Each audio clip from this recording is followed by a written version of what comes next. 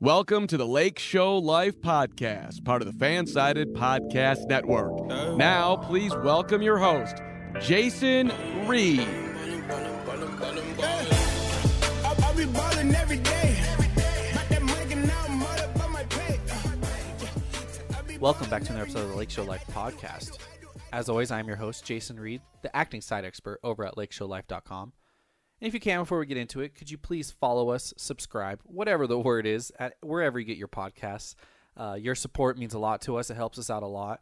If you have a moment, if you have a question, a comment, a concern, leave us a 5-star review on Apple Podcasts. We read every review on every episode of the podcast, so there's always that. Great way for us to connect with our listeners and for you, the listeners, to connect with us. Today we have a fun show. Obviously not coming off a fun stretch of games, 2 straight losses, the Philadelphia 76ers and Detroit Pistons.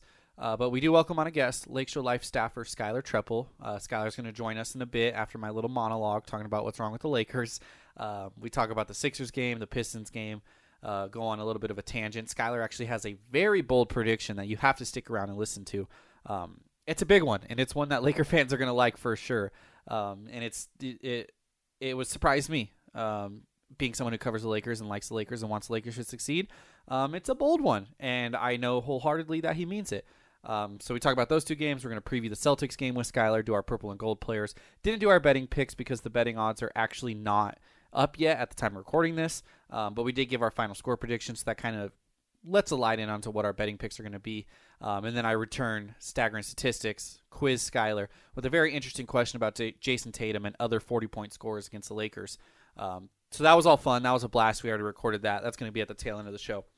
For now, I don't want to dive too much into it because obviously we talked about it with Skylar, but the Lakers did come up with a loss against the Detroit Pistons, back and forth game against the last place team in the East, or at least the least talented team in the East, I should say. Anthony Davis did not play. LeBron started scorching the earth on fire and then fell off a cliff very fast. The Lakers just kind of took the fourth quarter off, and I said this with Skylar. You could tell it was their 8th quarter of basketball played in 2 days. That being said, something we talk about, just don't be worried. That's all I kind of want to go into there. The Lakers are fine. Move on to the game against the Celtics. They are. The Lakers aren't full strength. I think it's safe to say that. They are not playing as good as they could be. Obviously, Anthony Davis is not playing his offensive output, at least, is not as good as it could be. LeBron has really ramped it up the last few games, but before that, not at full level. And some of the role players are still figuring out their role with this team. You got to realize, too, this is a team that had the shortest offseason in American sports history. And I don't want it to be an excuse because every team had a short offseason, but especially the Lakers and the Heat, who the Heat, 6-12, just lost against the Los Angeles Clippers without Paul George and Kawhi Leonard. They are having a championship hangover despite returning most of the same pieces. The Lakers, their championship hangover is in the form of an 11-5 record opposed to 6-12. That just shows how talented they are. They have that hangover with their stars and some of their key role players, Alex Caruso, Kentavious Caldwell-Pope. And then they have new guys they're integrating in, Schroeder, Harrell, Marc Gasol, all these new faces, Wesley Matthews, that they're integrating into the rotation. Things are going to be wonky. They said before the season, Frank Vogel, Anthony Davis both said, it's not going to be great to start the year. They are going to have their hiccups. They're going to have their lows, and they just got to get through those lows. And, the important thing right now is just staying healthy. Really, that's their number one MO is staying healthy, putting up a good enough regular season to get some momentum at the tail end of it, hopefully get the 1 seed for home court. Obviously, that's a huge goal, but they know they're going to make the playoffs. They know they're going to be a top seed. And it's just kind of getting there, staying healthy, and then ramping up at the right time. So don't worry about it. They'll be fine. But they haven't been perfect. And one thing I wanted to touch on in this monologue before Skylar joins us is I'm a huge Frank Vogel guy. I think he's a great coach. I think what he did in the NBA playoffs cemented him. I think he was already a great coach. That cemented him with the general NBA audience that he is a great coach. I mean, look at the things he did with Indiana. They way overachieved, if we're being honest. He hasn't been perfect, but almost by design. I mean, this Lakers team is still figuring things out with the rotation. It's not going to be a perfect rotation right away, and the rotation in the playoffs last year was much different than the rotation to start the year. That being said, I would like to see some rotation changes, whether they be implemented instantly, whether they be implemented slowly as the year goes along. There are some things with this rotation that I think should be changed that it's going to help maximize the team's potential. And I wrote an article over on Lake Show Life. As usually what I do with these monologues, I bring up an intriguing article of my own that I want to touch on. And this is kind of the point I made in this article. And there's 3 things. There's number 1, the Lakers are playing Dennis Schroeder and LeBron James together too much. Now, in the offseason, I was a huge Schroeder guy. We were all excited about him coming on because the idea was he was going to be a better version of Rondo. He's going to be mostly play when LeBron's off the court, kind of be that second facilitator. And he could be in the starting lineup and still serve that role as long as his minutes didn't clash too much with LeBron's. The problem is they are clashing with LeBron. So instead, Schroeder's not getting as many playmaking opportunities. He's being relegated to, an off-ball scorer. He is getting some chances, but not as many as he would if LeBron was not on the court. And his scoring is it's not so inefficient, but it's so inefficient compared to what it was last year. Now, he's had his good games where that goes by the wayside, but he's also had his bad games where he's really inefficient. So I would like to see them either start him on the bench, really cut down on his minutes with LeBron. And, I mean, we look at it. So LeBron and Dennis Schroeder have played. Let's see here. I got to look at my own article. Okay, so Schroeder and LeBron is the second most common two-man combinations for the Lakers this season, only behind Anthony Davis and Schroeder. LeBron and Schroeder have played 348 minutes together. Now, this was before the Sixers game, these numbers. So they obviously would have changed in these two games since. The Lakers, their overall numbers as a team are fine when LeBron and Schroeder are on the court, but Schroeder's numbers are down. When he shares the court with LeBron, he has a 19.5 usage rate percentage. He's shooting 43%, 33 from beyond the arc. He's averaging 14, 4, and 5 per 36. In the 173 minutes without LeBron, his usage rate is up to 27.5, so 8% higher. His shooting percentages are down, not significantly, but they are down a little bit. However, his per 36 averages 19.1 points, so that's 5 points more, 4.5 points more, 5 rebounds, and 6 assists. So he's had a better output when LeBron's on the court. And I think once the playoffs roll around, I think it is important to get Schroeder coming off the bench a little bit more and get Schroeder matched up against these second units, because that Schroeder-Harrell kind of combo off the bench is really what was really intriguing. And I would rather see someone like Alex Caruso be in the starting lineup. He doesn't need the ball in his hands to be successful. He's in the closing lineup anyways. At least he was against Philly. He's an elite defender. And that was the other thing with the rotation. Not that he needs to start, but that he needs more minutes. So Caruso's just been fantastic. He's shooting the ball really well, especially for what we expected. And his defense is just stellar. Yeah, Tobias made that game winner over him, but he played really good defense. At the time of writing this article, he had a 2.6 defensive box plus minus and a defensive rating of 102. Both of those are elite numbers. He was 7th in defensive box plus minus among players with at least 200 minutes played, and 4th amongst guards behind Matisse Thybulle, TJ McConnell, and Ben Simmons. So the cream of the crop. At the time of writing this, he was shooting 56% from beyond the arc. So he's not going to shoot that all the time, but he's shooting fantastic. All that being said, he's only getting 17.8 minutes per game at the time of writing this. He's going to get a bigger role in the playoffs. I would at least think so. He did last year. His role in the playoffs was bigger than his role in the regular season. But I would like to see that start ramping up a little bit. Quite frankly, and this might sound insane, I'd like to see Caruso play as much as 25 minutes a game. Now, you can't go from 17 minutes a game to 25 minutes a game like that, but they can slowly ramp it up, as the season goes along, increase his workload more and more, take away some minutes from some other guys, which we'll get into. And by the time the playoffs hit, see if Caruso can handle, if he produces at the same level in 25 minutes. Absolutely keep him on the court for that long. And I don't want him playing less than 20 minutes in the playoffs. I don't want him just being thrown into this bigger role in the playoffs. It needs to build up, and I think the Lakers are going to be better if it builds up. I know he's not the sexiest offensive option, but he's a fine off-ball shooter, and if he's playing with LeBron, you don't really need him to bring the ball up the court. You don't. I mean, look at Avery Bradley last year. That was really their starting one guard, and he didn't act like a one guard at all, besides defending the other team's one guard. So I really like Caruso. Everyone likes Caruso, Lakers fans. Everyone knows this is a pro Alex Caruso podcast. I want to see him get more playing time, and quite frankly, I want to see Kyle Kuzma get less playing time. He looked good against the Pistons, which ironically was a game that we circled before the season as a game that Kuzma was going to do really good on and get people to buy back in on him. People aren't really buying in on him because they lost, and that's the focus. But he looked pretty good in this game. I still think he's playing too much. That's not enough to sway my opinion. Kuzma is playing, 24.5 minutes per game. So they should really flop Kuzma and Caruso's minutes, if I'm being honest. I would just, if they just straight up flopped him, that'd be great. In those 24.5 minutes, he's averaging 10.1 points, 5.4 rebounds, shooting 38.5% from beyond the arc. That is a good improvement, and he has improved defensively. I will give credit where credit is due. And that's what I've seen, like, the counter-argument for Kuzma is that people that come at me for not liking Kuzma, it's like, well, he's gotten better. He has this potential. He's young. People tell me I don't know basketball. That comes with the job. But the numbers just don't back it up that Kuzma's a solid player. Like, the team gets worse when Kuzma's on the court. So I went over to, what website was this? FantasyLabs.com, and it's fantasy basketball, and they can give you stats when a player is on the court versus when they're off the court. The team stats, that is. And it's not just fantasy. It's like offensive rating, all that stuff. So every single player on the Los Angeles Lakers, except Jared Dudley, who, it's Jared Dudley, he barely even plays as is, has a better offensive rating when Kuzma is sitting rather than when they are on the court with Kuzma.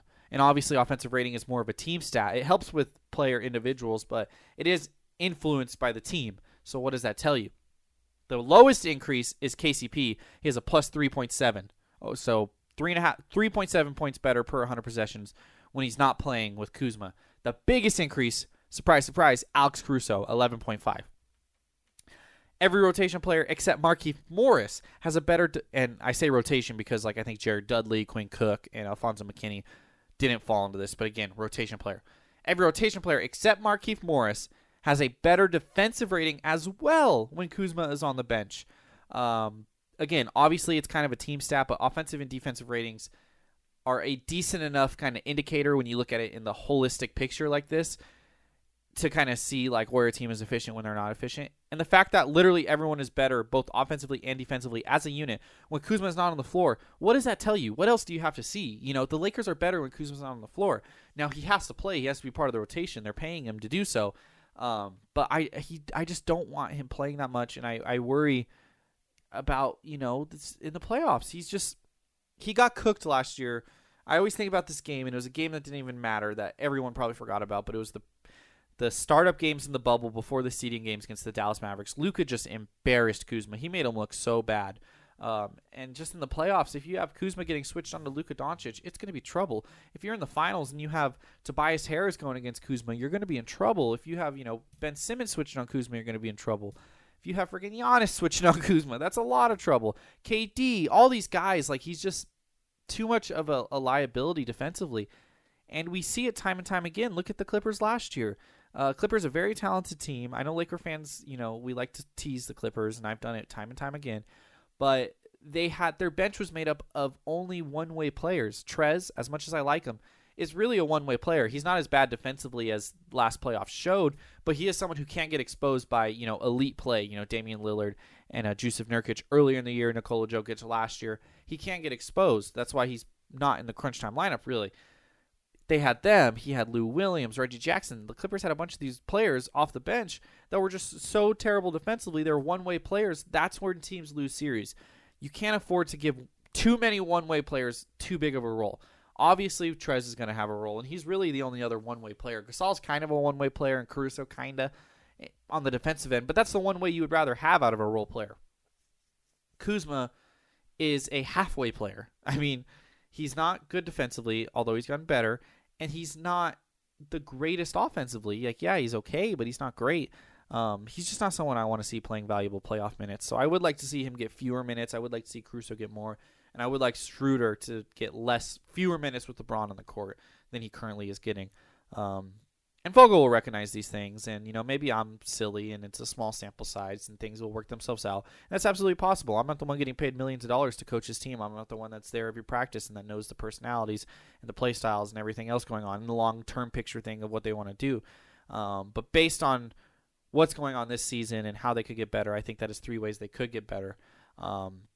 So really that's what I would like to see the Lakers do.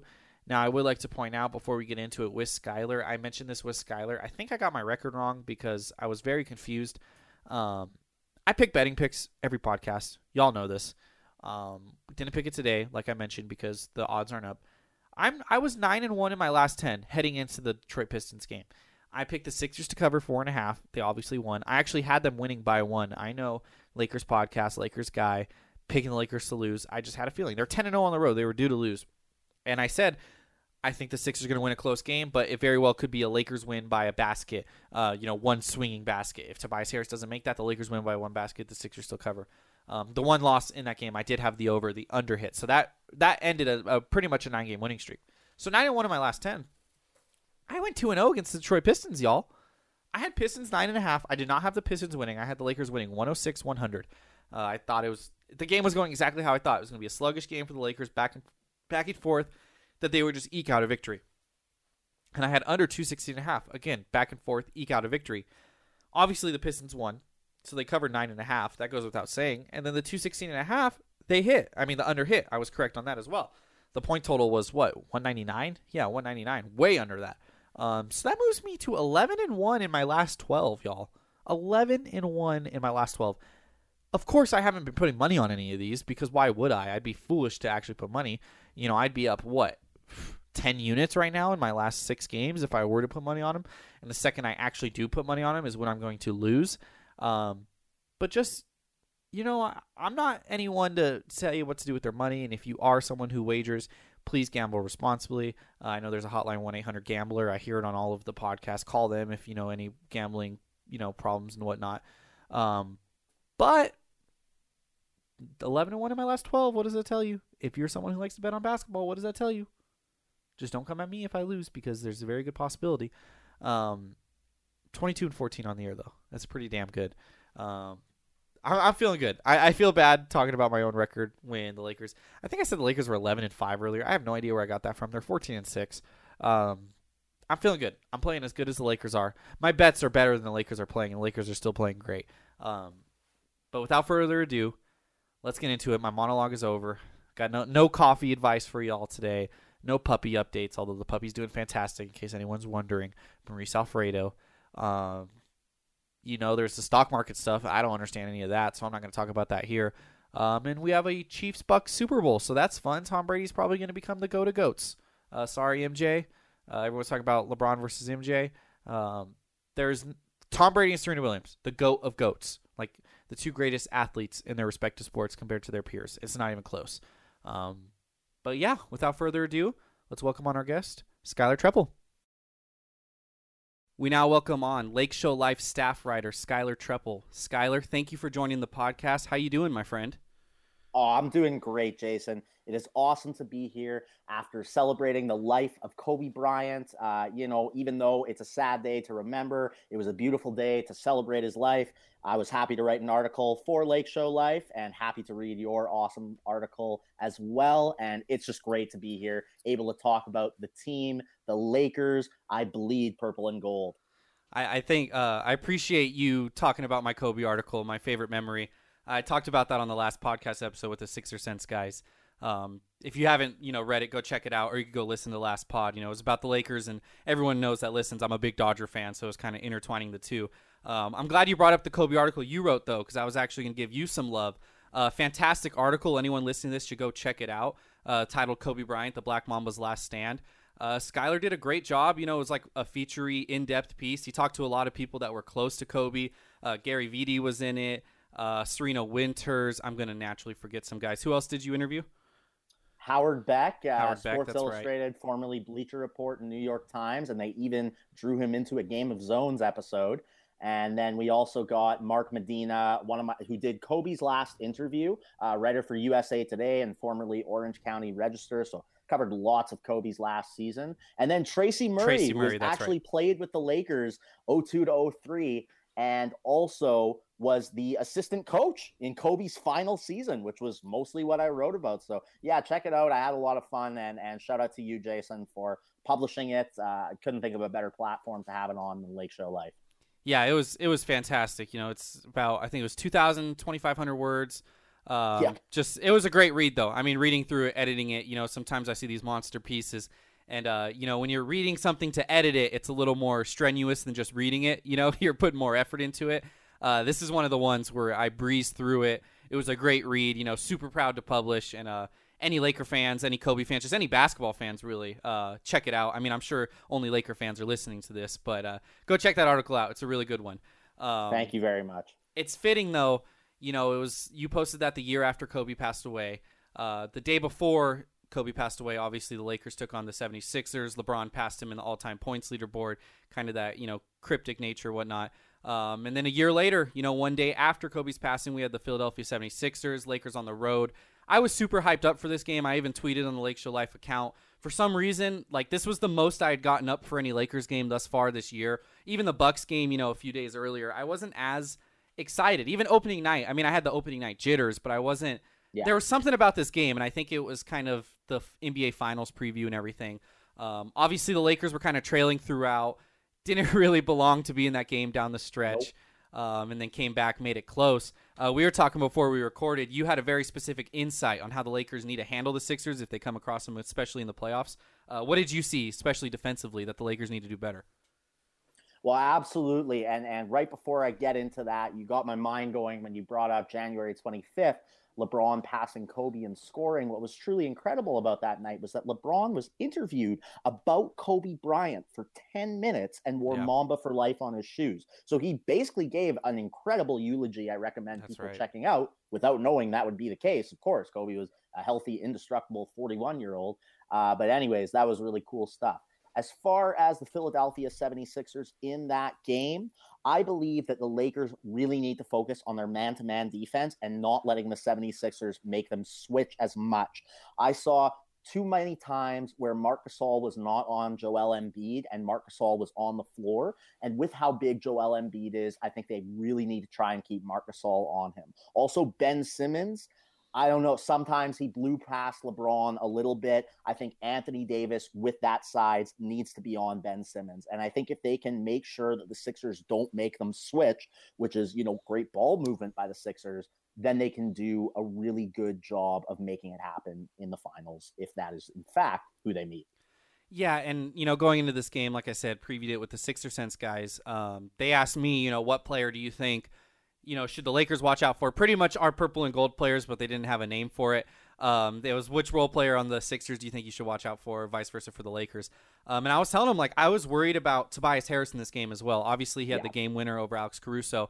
But, thinking about, either Gasol or AD was going to guard Embiid, and then Ben Simmons, LeBron or AD was going to guard him most of the time. I was kind of worried about who was going to guard Tobias, and consistently guard Tobias. I mean, the Lakers have good wing defenders and whatnot. And I especially mentioned when I was worried when Kuzma was on the floor, and if Tobias was going at Kuzma, that just gave me nightmares thinking about it. And Tobias had a big game. I mean, he was second in scoring for the Sixers. He had 24, 7, and 3. Had that game winner. Caruso played great defense. Can't blame him on that. And then one thing, a lot of Laker fans are talking about that I want to get your input on is Marc Gasol. I mean, no one expected him to be Memphis Grizzlies, grit and grind Grizzlies, Marc Gasol. We all knew he was getting up there in age. He's not the same player. And all his defensive advanced statistics are still really good. He's doing good in that front. But he still does look a little slow out there. He still does look a little sluggish, and he's not scoring really at all. I mean, he had 8 points in this game, but he had, 5, the 3 games combined prior. Just what are your thoughts on Marc Gasol? Do you think we should be worried about him? I don't think so. I think one thing I would actually like to see out of Marc Gasol that I think could get him going is to be more aggressive on that offensive scoring end, and especially the playmaking end. Marc Gasol is one of the best playmaking big men I've ever seen. I mean, until Nikola Jokic came into the league, but that's for another day. Marc Gasol is a phenomenal playmaking big man, and sometimes I see his 3-point stroke get going. So I want to see Marc Gasol take a few more shots, use some of that footwork in the post, and I think that aggressiveness and getting that confidence could sort of just energize him to have that speed going up. Overall, though, I expected him to be more of a defensive rebounding presence and a little bit more scoring. That's why I'd like to see him be more aggressive. But, hey, he's a Gasol brother on the Lakers. He's going to show up in the playoffs, and that's where the Lakers shine. Yeah, that's true. I still think they need another traditional big, and it's something, I covered, our own Ron Agers covered before the season. Trez is kind of the backup 5. Yeah. There's some matchup, kind of nightmares there, especially if Gasol's in foul trouble or if, God forbid, he gets hurt. We saw him get exposed against the Portland Trailblazers, earlier in the season. Granted, that was Damon, doing his thing with the pick and roll and whatnot. Ooh, I would like to see them add, I wrote about a potential JaVale McGee reunion if they could somehow swing that if he gets bought out or something. There's some other guys. Robin Lopez could get bought out from Washington. Yeah. Even Drummond they're talking about. Yeah, that's true. Just someone because if Gasol if the Lakers come up against the Sixers, in the NBA Finals and Gasol's in early foul trouble, I'm terrified. Right. I'm terrified of what would happen in that game, So I think they need that extra body, and it's not a pressing need. They're still the title favorites, and it's the regular season, but that is the one thing I would like to see them add, as the season goes along. Would you agree? Absolutely. I think that's a really good point. And when we lost Dwight, I was kind of like, okay, he did great, but okay. Once McGee was gone, though, that was a lot to swallow. And now I have realized, but now we're seeing what it's like without another big. I think they'll be fine without another big. I think they're still the favorites to repeat.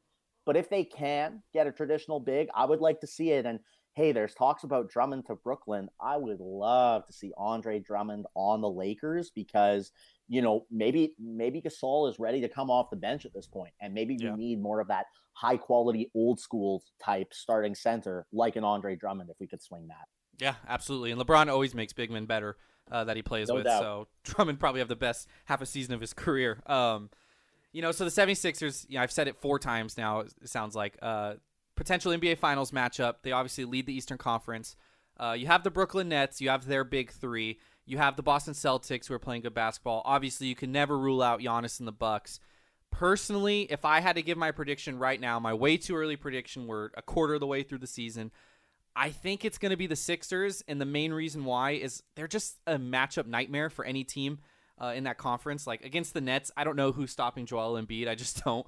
The Bucks have Giannis, but we've kind of seen that postseason game plan on how to slow down Giannis. It's worked twice now. I don't have any reason to believe, it won't work again, especially because he hasn't really taken the necessary steps with his shot.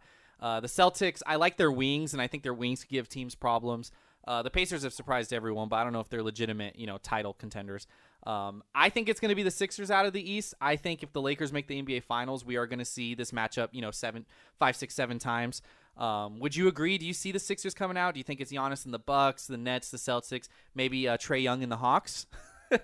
Man, that would be fun. I think Trae Young and the Hawks will come out eventually. I think we're a couple years away from seeing that, but watch out for that team in the future, straight up. Yeah. No, for me, first of all, with the Bucks, I'm really I'm unimpressed, to tell you the truth. Giannis absolutely needs a jump shot. We'll get into the Pistons game, but when LeBron was hitting those threes at the start, I couldn't help but think about his jump shot at the beginning of his career and how he worked on it. So Giannis, within the next, 4 years or so, really needs to get that jump shot going if he wants to win a championship, because to me, they're with the expectations, they're forgettable right now. For me, it's between 3 teams to make the finals, and that's the Celtics, the Sixers, and the Nets.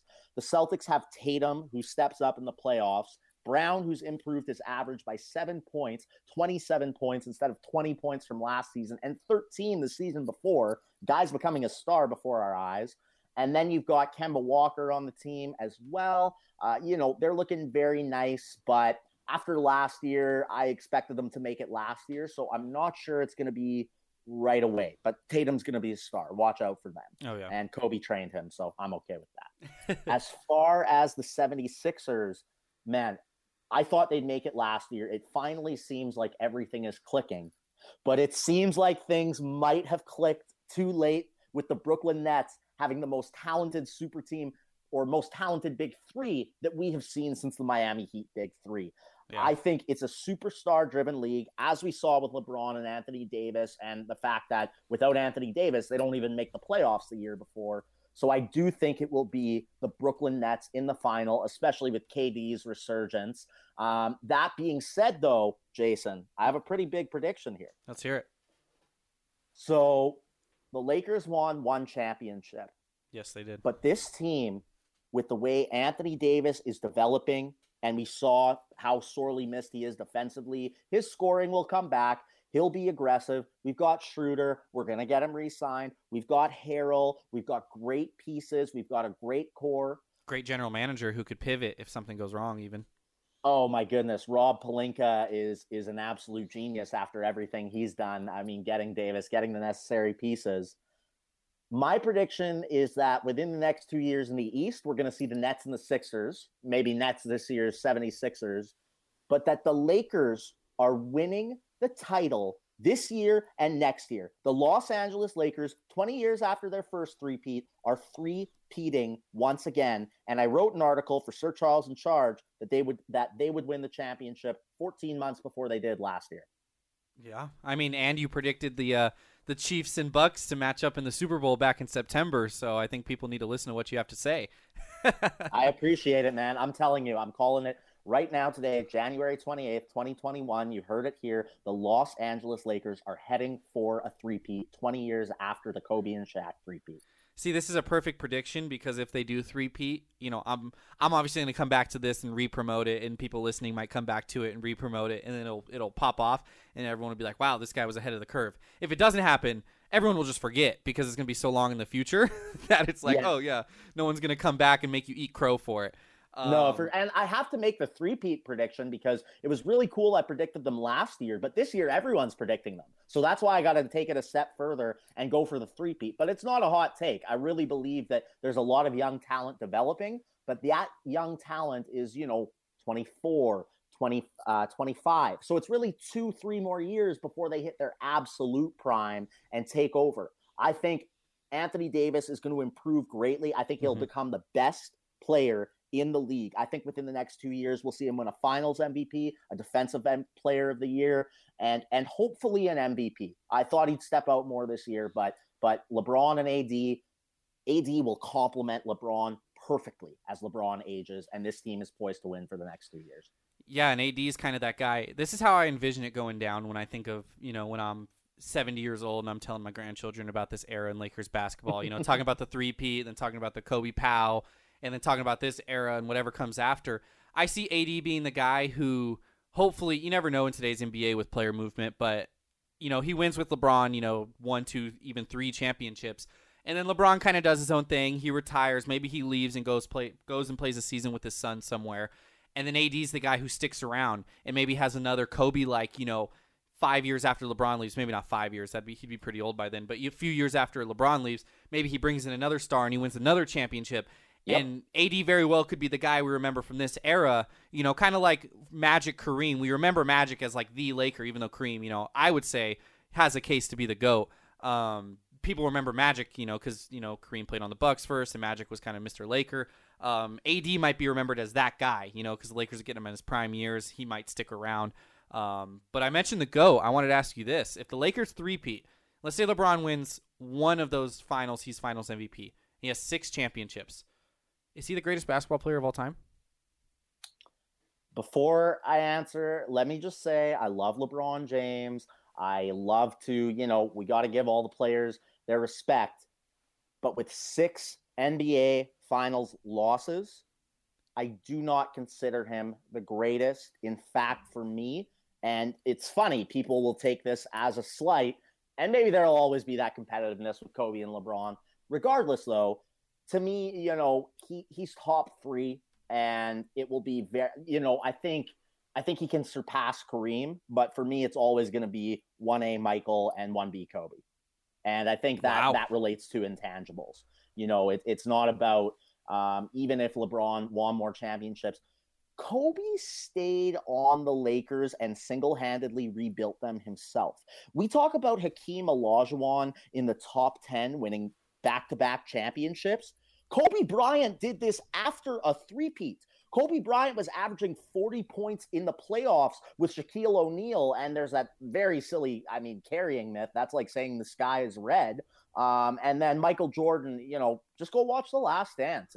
It's 6-0 in the finals. It's all the scoring titles. He could do it all. It's the way they played. It's not about triple doubles. It's about moments. It's about the way these players made you feel. It's about their impact. And LeBron, Kobe, and Michael and Kareem are all very special. But for me, with the 6 finals losses with the Dallas Mavericks, it would be hard for me to put LeBron as the GOAT. Wow. So, I'm a Kobe guy. I like Kobe, obviously. I'm not sure I have him 1B, if I'm being honest with you, and agree to disagree. I think I have Kobe a little bit lower. Kobe's obviously, Mount Rushmore and whatnot. But I think I'm going to have LeBron over Kobe when it's all said and done. And that's okay. I understand. Most people do. But it's just incredible to think about, too, you mentioning all these players, so you have Michael, Michael's the GOAT. Kobe's up there. LeBron is going to finish up there. He played on the Lakers. Kareem obviously played on the Lakers. Magic, the greatest point guard of all time, arguably, he played on the Lakers. Yeah. Amazing. Prime Shaq. He didn't spend. Those are my top 6, honestly. Yeah, the Shaq. 6 you just mentioned. Jerry West is the logo. He played on the Lakers. Elgin Baylor changed the game. Yep. It's just incredible Wilt how many people. Wilt Chamberlain, wasn't prime Wilt, but it was still, probably the most dominant player in NBA history just compared to his peers.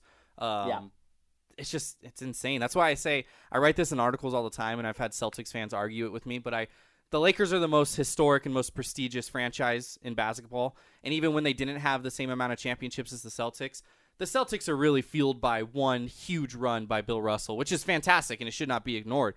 But when you look at overall dynasties and superstars and just how many different eras there have been, it's the Lakers, and it's not even close. So absolutely, it's just incredible how much history there is in this Lakers franchise. And there were 9 teams in the league when Bill Russell won all of those championships. And that's not to discount Bill Russell, but what the Lakers have done in the modern era is unheard of. And shout out to Jerry Buss as an owner for being, an engine that brought it all together as well. Yeah, for sure. We got to talk about that before we talk about the Pistons game, though. That way we can get the listeners kind of happy so we can bring them back down to earth, because the Lakers just lost a very ugly game against the Detroit Pistons. Oh, man. Kind of a back-and-forth game. So I did my betting predictions, and I had Pistons plus 9.5. I had the Lakers winning, which I don't think is a crazy thing to predict, but I thought it was going to be a close game. Second leg of a road back-to-back, traveling in between cities. No AD, which I wrote the article before it was announced AD wasn't playing. But after last night, you kind of knew he probably wasn't going to play or was going to be very limited. And it was that close, back-to-back game where, they went back and forth, traded leads, and then it just fell apart in the fourth quarter. The Lakers just didn't – I don't want to say didn't care, because obviously they care, but you could tell it was their 8th quarter of basketball played in 2 days. We'll say that much. Absolutely. And they fell apart a little bit, and I've seen on Twitter some people kind of freaking out a little bit, talking about how the Clippers just beat the Miami Heat without, their 2 best players, and, the Utah Jazz having a great season, the Lakers falling to 3rd in the conference now. My 2 words to say to everyone is don't panic. In 2 months, you won't remember this game. It's just a classic. Yes. It's a stinker. Every team has it. I'm a big Dodger fan. The Dodgers will lose 8-0 to the Giants one night, and it just happens. Football, the Chiefs lost to the Raiders. It just happens. This is one of those games that just happens. I wouldn't worry too much personally. Couldn't agree with you more, Jason. It really is. No one needs to worry at all. It sucks. It sucks that it's a 2-game losing streak, but guys, come on. If you've been following the Lake Show for a long time, think about how we were before. It's a 2-game losing streak we're worrying about. This is how good we are. Yeah. Really, like the 76ers game, we had no business being in that in the end, and I loved the hustle in the fourth quarter. No, we didn't pull out the win, but, get that defensive consistency going a little bit more. I love Dennis Schroeder in the clutch, and his first step is so quick. I think that'll keep developing throughout the season. But, really – and then with the Pistons game, basically, look, we had a 71-day off season, and the Lakers have come out strong out of the gate, 10-0 record on the road. I mean, ridiculous stuff. And we're going to worry because they basically took a quarter off. Like they did load management during the game, basically. Yeah. LeBron comes out the gate, 4 out of 4 threes right away, ridiculous stuff. And then he goes 1 for 12 after going 7 for 7. They were tired tonight, and they won't be tired in the playoffs. I'm not worried at all. Yeah, and like I said, fans are going to forget about this game in 2 months. No fan 100%. Is thinking about last season when they lost 4 in a row to the Pacers. I'm looking at it right now. Pacers, Bucks, Nuggets, Clippers. Nuggets, Clippers. They lost 4 in a row last year. No one's talking about that. No one's talking about their 105-88 loss against Memphis at the end of February. It happens. Don't worry. And if you're worrying, you'll be happy when they respond, and they come back, because it's not going to be like this. I mean, I will say they have looked not 100% to start the year through 19 games. I think we've probably seen a 90% Lakers team thus far, and I think that's by design. I mean, AD's only scoring 22 a game. He's going to score more than that. LeBron, he's for sure picked it up recently in the last 3 or 4 games. Before that, he was averaging 22, 23. It's by design. They're fine. They're just trying to stay healthy. That's really what it is. They're just trying to stay healthy. No, I couldn't agree with you. I couldn't agree with you more. They're all good. And let me say, too, tonight really showed me how important Anthony Davis is on the defensive end, even when they're only scoring 22, even when he's only scoring 22 points a game. Yeah, for sure. I mean, Blake Griffin, that was the best he looked in like 5 years. Yeah, no doubt. Throwback to like dunking over cars, Blake Griffin. I mean, not the athleticism, but he was looking good. I mean, he played great. Derrick Rose looked good. Wayne Ellington dropped 20. It was just, Ooh, it was a the weird Lakers. game. Very weird game. Mason And Plumlee. you know what? You know double what I love about it is that the Lakers, growing up, we used to play down to the level of bad teams, as great teams do sometimes. And then the Lakers became a team that good teams played down to the level of, and they played bad. Mm-hmm. And now that's all this was tonight. We were back to the Pistons suck. You know, we're not going to give it our all. That's how good we are. It's okay, everyone. Relax. We're winning the chip. I wish I would have put real money on, the Pistons plus 9.5. Maybe even sprinkled a little bit on the money line. I could have made some money. This was kind of predictable thinking about it. It was in between two huge games. Don't panic. But that being said, I would like to see them play better their next game. This Saturday against the Boston Celtics. I believe it's on ABC, so prime time of prime time. It is on ABC. 5:30 p.m. Pacific. Obviously on the road in Boston, part of this long road trip. The Lakers were looking ahead to this game, I think, in this Pistons game. They took that fourth quarter off. They said, let's go get Boston. I'm sure AD will play. He's going to have, today's Thursday, so that's Thursday, Friday, 2 days off. They're going to fly out tonight or tomorrow morning. They're going to get situated in Boston, get themselves a nice dinner the night before. I'm excited for this game. So we got to get into it. Our purple and gold players, for those who first-time listeners, the purple and gold players are role players on both sides. Purple players are on the opponents, and the meaning is purple. You want to kind of beat them up a little bit, leave them a bruise. It was corny, but it works. I like it. And then the gold players, a role player on the Lakers who we think is going to play well. Gold is obviously good. It's worth a lot of money. We did role players because it's easy just to pick LeBron James and Jason Tatum for this game. That's way too easy. We want to spice it up a little bit, expand it. Skylar, since you're our guest, you give me your purple player first, sir.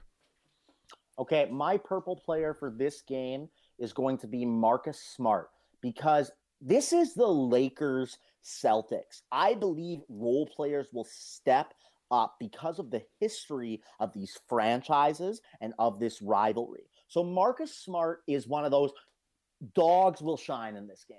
The guys who have that dog in him. And to me, Marcus Smart is someone who has that dog in him, except when he flops. I hate that. But anyways, no, really, though, sometimes he can just go off for three-pointers, and he could be making the craftiest steals and defensive plays. And I envision him having one of those games for the Celtics. That being said, the Lakers know it's against the Celtics. It means a lot. I believe they're going to win, and I believe the gold player in that win is going to be Dennis the Menace Schroeder. Okay. Because Dennis is, he has the quick first step, and he has that dog in him. We saw the game winner in Oklahoma City last year, and he has that dog mentality. He's scrappy. He's feisty. Chris Paul said it himself. And I believe that even though he hasn't played great in the last few games, we've seen that potential. And he will step up, and he will be the gold player for the Lakers. I like it. Schroeder's been kind of up and down this year. He's had some really good games. He's had a little bit of stinkers. But I've always been very defensive of him. Ron Agers, I mentioned him earlier. He was not so, thrilled when the Lakers brought him in and played him so many minutes and started him and whatnot. I'm going to defend him until I'm going to die on this hill, so I like the pick. I like it a lot. He probably would have been the second person I picked. But instead, for my gold player, I picked another player who has a lot of dog in him. I agree with you completely. In these national broadcast games, it's the players that kind of have that killer mentality, kind of go at you, punch you in the mouth, that really thrive. And that's Montrezl Harrell, our other dog. Absolutely. I don't love the Celtics' depth in the front court, off the bench. Trez obviously coming off the bench. And I think, you have Schroeder having a big night. I think this is a big scoring night for Trez. I mean, he was not good against Philly. I think he dropped a 0. I don't think he scored. Against Detroit tonight, I don't think he played too well either. I mean, at 8 points, 3 boards, not Montrezl Harrell numbers. I think this is going to be a 20-point game for Mr. Montrezl Harrell. I think he's going to come out. I think he's going to dominate the glass down low. I think he's going to bully people, and he's going to look great. And hopefully maybe Taco Fall can get in the game, and Trez can bully Taco a little bit. That'd be great. Yes. Taco Fall, man. Just on a little tangent here. This is completely unrelated to Lakers basketball, but now that my mind's on it, do you remember that Duke UCF game in the championship? Yes, he didn't even have to jump off the floor, and he just looked like a monster out there. So that game, I'm not a huge, I watch college basketball for kind of job purposes for, like the Lakers and who they could draft and the big board and all that kind of stuff. But I'm not a big just natural college basketball guy. I'll watch some of the tournament, but not much. That game was the most like into a college basketball game I've ever been, and that's because a kid I went to high school with, and I actually grew up with him, went to elementary school, went to middle school, was actually on UCF. His name's Frank Burtz. No way. He was actually, they showed his face right after Duke won, and it was him just all sad. We're like, oh my God, it's Frank. And he got I think 8 to 10 minutes. He didn't play a lot, but I remember that game, just seeing him play with Zion Williamson, knowing Zion was going to be the first overall pick was so cool. Yes. So for that reason, Taco Fall is always going to be kind of like a legend in my mind. Like if there's ever a way he could be a Laker, just make it happen. Or Frank Burtz can become a Laker. That big man you're talking about. Find a way to trade for Taco Fall. But no, actually, I haven't been huge into college basketball. I love watching the finals. And ironically, I watched that entire game and could not get over how huge Taco Fall was, and just the whole Zion Williamson in college was special to watch. Oh, yeah. That game was... That's cool about your friends. Yeah, it was super close game, too, I believe. Came down to the wire. Obviously, Duke was the favorite. UCF, 77-76 was the final score. I just remember being on the edge of my seat and being so sad when they lost. My purple player, talking about big men, I'm going to go with Tristan Thompson. So, former LeBron James teammate. He's obviously not a huge offensive output kind of guy. I mean, he's 7th on the team in scoring, the Celtics, that is. Only 6 points a game. That being said, the Lakers have kind of gotten bullied a little bit down low. No AD, we mentioned that. Blake Griffin kind of did his thing. Joel Embiid kind of did his thing against the Lakers. They didn't do the man-to-man coverage like you mentioned. Even against the Cavs, the Lakers came up against a team that has a lot of bigs and whatnot. And I think in this game, it's not going to be so much about the scoring, but I think the Lakers need to establish early that they're going to be the better team on the glass, that Gasol and AD are going to outwork Tristan Thompson, limit the second chance points, and just really, kind of control this game, because I think it's a nationally televised game. It's naturally going to be a close game. I think so, at least. And limiting the chances that the Celtics get and stopping a player like Tristan Thompson, as silly as it sounds, that's the point of the purple player, though, I think could really be huge in this game. I think if we look at the box score after the game without even watching it, if the Celtics have, more offensive rebounds than the Lakers, I think it's safe to say they'll probably win. So That being said, dominate the glass, and if they're going to stop someone to dominate the glass, it has to be Tristan Thompson. So that's my purple player. That's a great call. It really is, for games like these, about that dog mentality. And not only did we see Tristan Thompson have that dog mentality with the Cavs in 2016, sort of being, LeBron's bully ball guy down low, but this is a little bit of a revenge game. Thompson's going to be thinking about him and LeBron playing together, and now them going up against each other on these iconic franchises. So I think it is going to be very important to pay attention to Tristan Thompson, and that's a great purple player.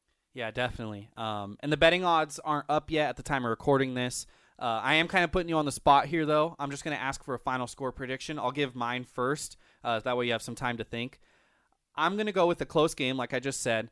I'm going to go with the Lakers W. There's no way they lose 3 in a row. That's just not going to happen. Nope. I'm going to go Lakers 114, Boston Celtics 111. I got a 3-point game in this one, Skylar. Nice. What are you thinking? It's not too much different or anything. I think the Lakers are going to want to show out defensively.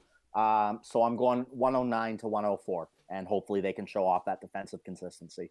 Okay, so yeah, that's a big scoring difference. So I have a 225 total. You have what, a 113? 109, 104? Yeah, or 213, I should say.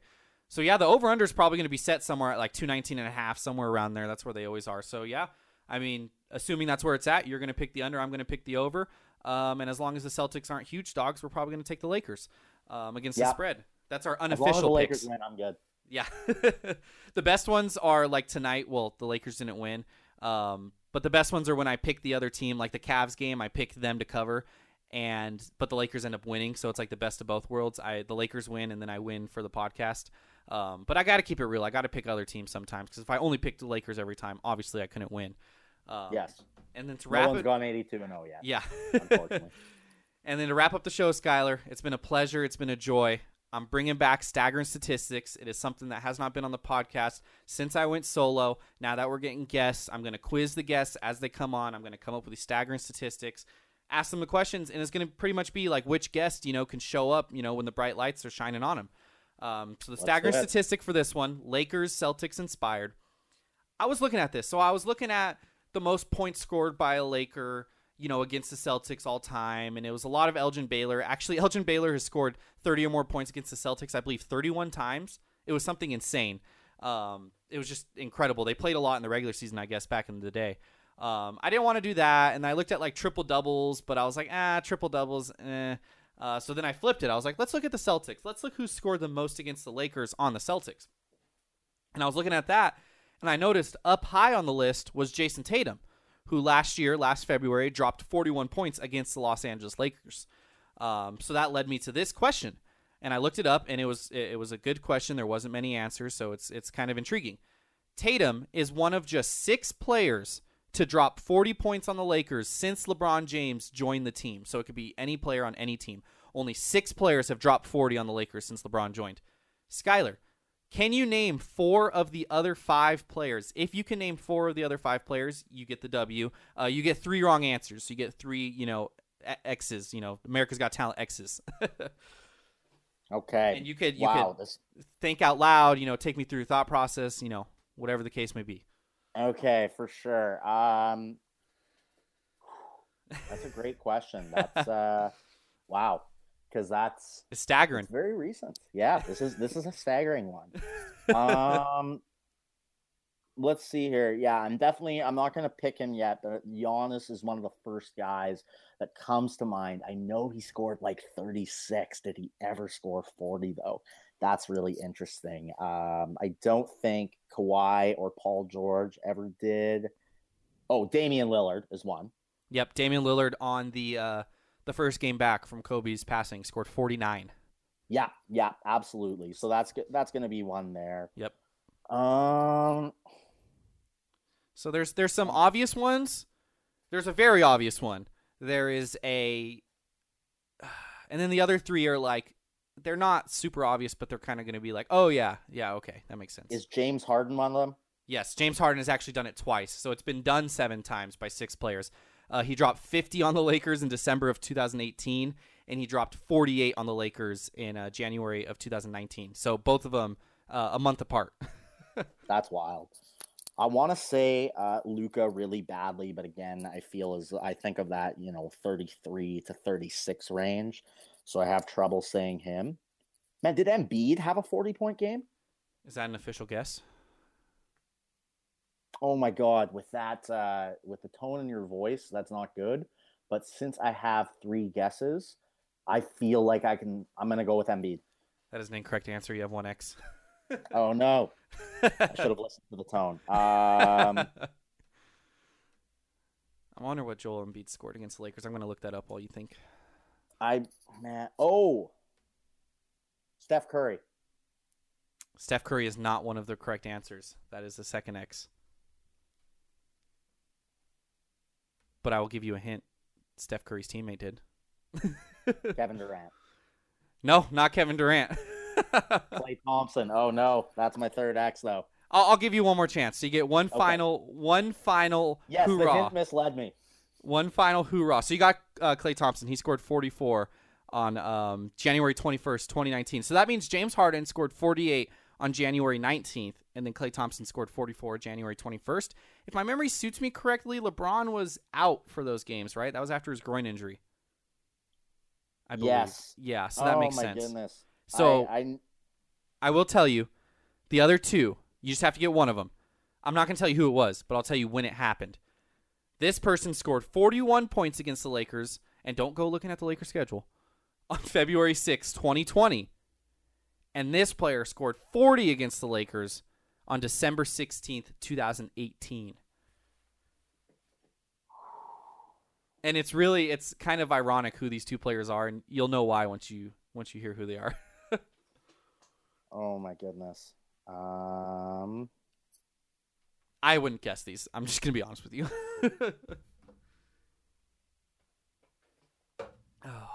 Is one of them Russell Westbrook? Yes, it is. Congratulations. Thank you. Oh my goodness. I was thinking Thunder, Rockets. I've said Harden. I've guessed Durant. I got to gamble on Westbrook because he plays well in LA. It's his hometown. Westbrook on February 6, 2020 scored 41. Now, you already got it right. I said it's ironic, the other person on this list. Can you just throw out a name on who would be ironic? Anthony Davis.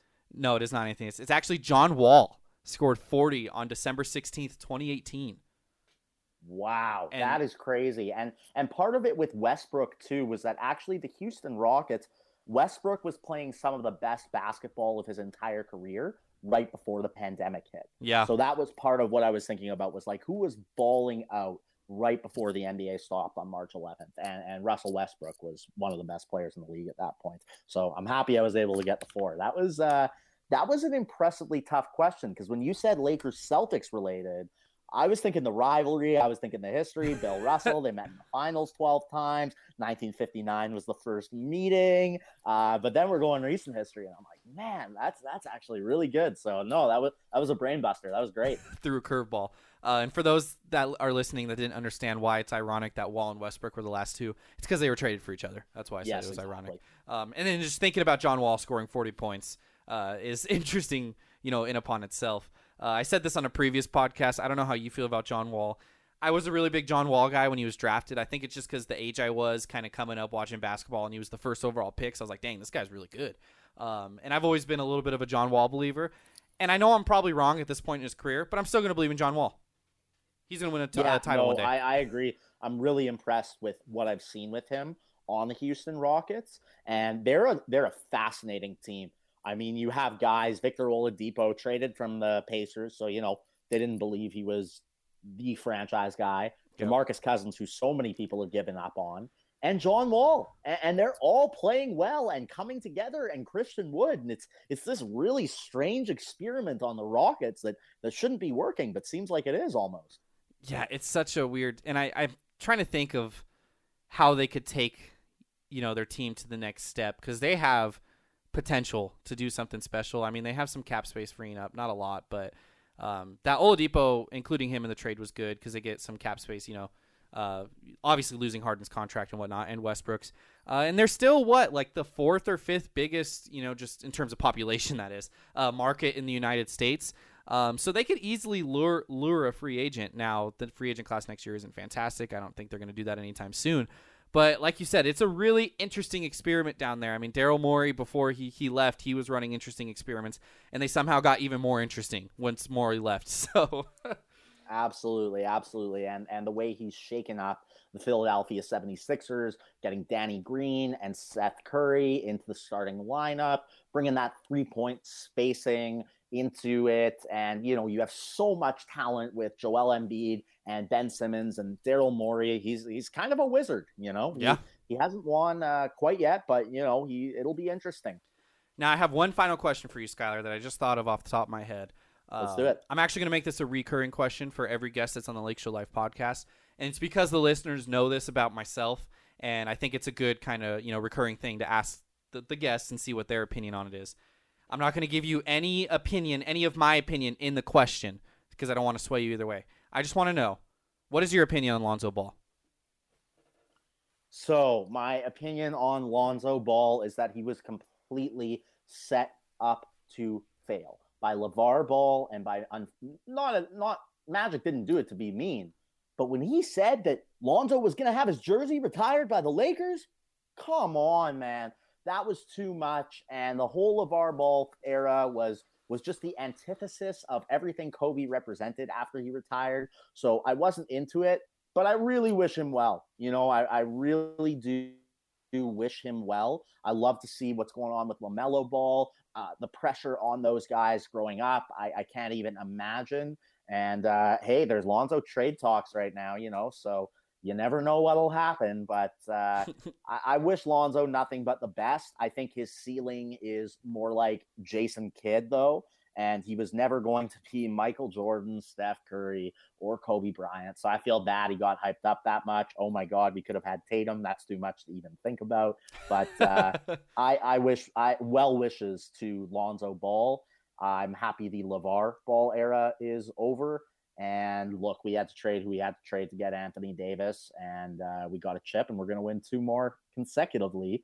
And I do believe in what you said, Jason, that Anthony Davis will lead the Lakers to even more championships afterward. And yeah. Yeah, he's going to lead the Lakers to more championships with Lonzo Ball, because Lonzo Ball is going to come back and become a Hall of Fame basketball player. I'm a huge Lonzo Ball stan. The listeners know. Every guest that comes on this podcast is going to know it from here on out. Lonzo Ball is the future of the league. Okay, Skylar? He's going to be – he's just terrible situations. Look, he played with the Lakers. Wasn't bad his rookie year. Yeah, his shot was a little rough, but he was a rookie. And then LeBron comes in. LeBron kind of, hinders him a little bit because they're both ball dominant. Lonzo can't really do everything that he was doing. Goes to New Orleans, is pretty solid. Alvin Gentry, not the best coach. He was okay, though, and then this year he's been really bad, but let's not talk about that.